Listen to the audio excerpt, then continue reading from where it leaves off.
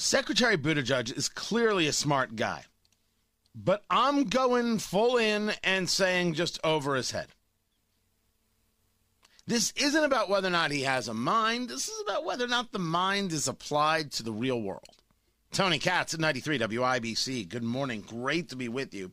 There are plenty of sycophants out there for Pete Buttigieg, and it's just sad to see them being unwilling at any level to say, that's not right.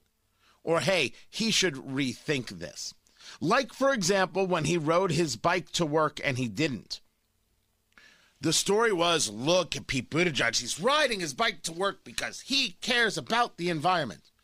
Oh, Pete Buttigieg is all about the environment, and he's more than happy to tell you as he's taking questions at the White House. Well, I'll say that I've heard a lot of voices from across the aisle also expressing concern about whether America is falling behind in any number of strategic and economic dimensions. And again, a lot of that depends on what we're investing. And this is nothing new, right? I mean, part of what made the interstate highway system so important was an understanding that our national security in the Eisenhower era was well served by making sure that we had a more connected economy and country.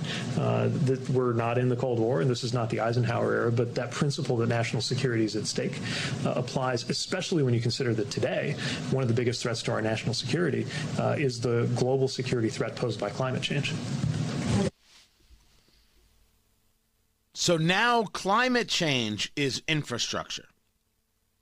Remember, they went through a whole list of things that are infrastructure, right? It was Senator Gillibrand who said childcare is infrastructure and healthcare is infrastructure, and anything they want to throw in is infrastructure.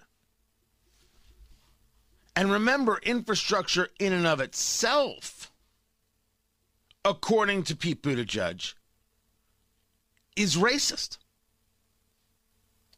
It's his words, guys, not mine. It's his words, not mine. That racism is literally built in to infrastructure. Why won't people say, okay, he's in over his head. This is just silly. It's silly. If you want to make an argument that when the Eisenhower administration was building the interstate roads, right, the interstate system, that not enough black people were hired or they were paid less, or you can make that argument. Feel free. But the road itself is racist? Now, it could be that's what Pete Buttigieg was going for. It could be that's what he was saying. But when you say so many of these nonsensical things again and again, and you throw race into every subject everywhere, you sound like a fool. Sometimes it's just a road. What was it, Sigmund Freud? Sometimes a cigar is just a cigar, people. But the longer these so-called intellectuals move down the road of creating this bit of madness, the worse it's going to get. I don't think people should attack Pete Buttigieg or make fun of Pete Buttigieg. I never have. But stop trying to sell me on this idea that he has some great knowledge. He doesn't. He's got a very pleasing way of saying the same absolutely positively awful things in the same radically inept policies. One of those policies is you can handle a tax hike. About the corporate tax hike, some people have said that user fees should fund infrastructure. And I was curious because user fees often cover the cost of maintenance and repairs.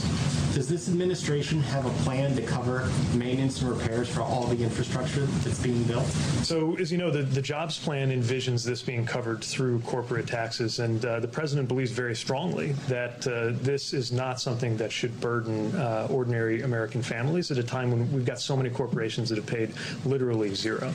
And I also would argue that there's ample evidence that American corporations can be competitive at a tax rate like 28 for the simple reason that they were extremely competitive at a tax rate like 35. If they could handle.